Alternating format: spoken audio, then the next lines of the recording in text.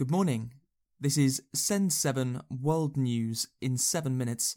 I'm Stephen DeVincenzi. It's Monday, the 21st of September, 2020.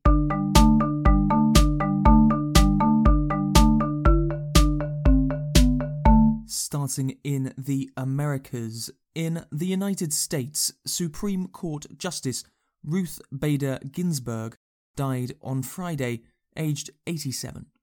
Ginsburg was a leader for women's rights and was generally considered to be a liberal Supreme Court judge. The US has 9 Supreme Court judges, and President Donald Trump has previously promised to promote conservative judges. In 2018, Trump nominated Brett Kavanaugh, a controversial conservative judge. At a rally in North Carolina this weekend, Trump said that he would choose a woman to replace Justice Ginsburg. I will be putting forth a nominee next week. It will be a woman. In Argentina, thousands of people protested against the government this weekend. Traffic was stopped by protests in the capital, Buenos Aires. Demonstrators complain of the terrible economic situation and government corruption. Europe. In Belarus, protests have continued for a 6th weekend. Tens of thousands of people marched in the capital Minsk, despite a large presence of police. Hundreds of people were arrested yesterday during demonstrations against the rule of President Alexander Lukashenko. The United Kingdom reported over 4,000 new cases of COVID-19 on Saturday, the highest number of new cases since May. Last week, the government imposed a new rule that only 6 people can meet socially. Yesterday, Health Minister Matt Hancock said that the UK was at a tipping point. We face a tipping point as a country, and everyone has a role in the choice that we face. Either everybody follows the rules, or we're going to have to take more stringent actions. And the first thing that people must do is the basics: hands, face and space, the rule of 6. And if you are contacted because you've tested positive, or you've been a close contact of somebody who's tested positive, then you must self-isolate. Africa. In Sudan, floods have killed at least 120 people since July. The United Nations is providing emergency food for hundreds of thousands of people living in displacement camps in Sudan. There is concern that floods may spread disease. Sudan's rainy season lasts from June to October.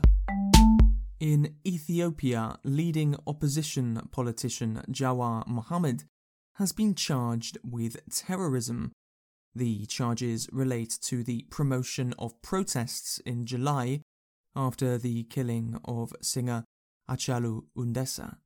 Over 180 people were reported to have died in violence after Hundessa's death. Asia. In Thailand, tens of thousands of people protested this weekend for reforms to the monarchy. More protests are planned this week, and a general strike is expected in October. Criticising the monarchy is illegal in Thailand. In Australia, the state of Victoria has reported its lowest coronavirus increase in 11 weeks. Only 14 new infections were reported yesterday.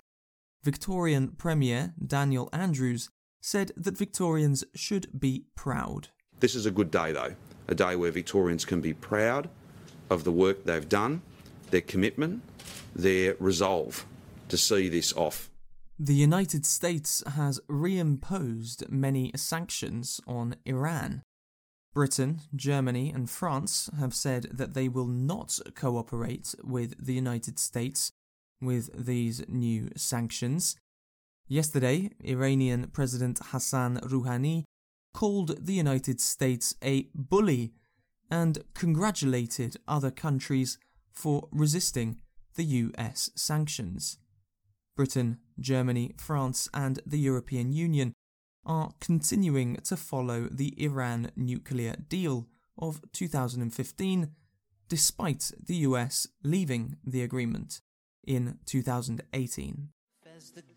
And this weekend there was a virtual concert called I Love Lebanon, with performances from Lebanese musician Mika, Kylie Minogue, Selma Hayek and Rufus Wainwright. Money raised from the concert is destined for people affected by the explosion in the port of Beirut last month. Sold my soul, broke my bones, tell me what did I get? Did my time, told the line, ain't seen. Thank you for listening to Send 7. Last week, this podcast was downloaded nearly 3,000 times in over 70 countries. Please support the podcast by leaving a review. You can read the text of today's episode at send7.org.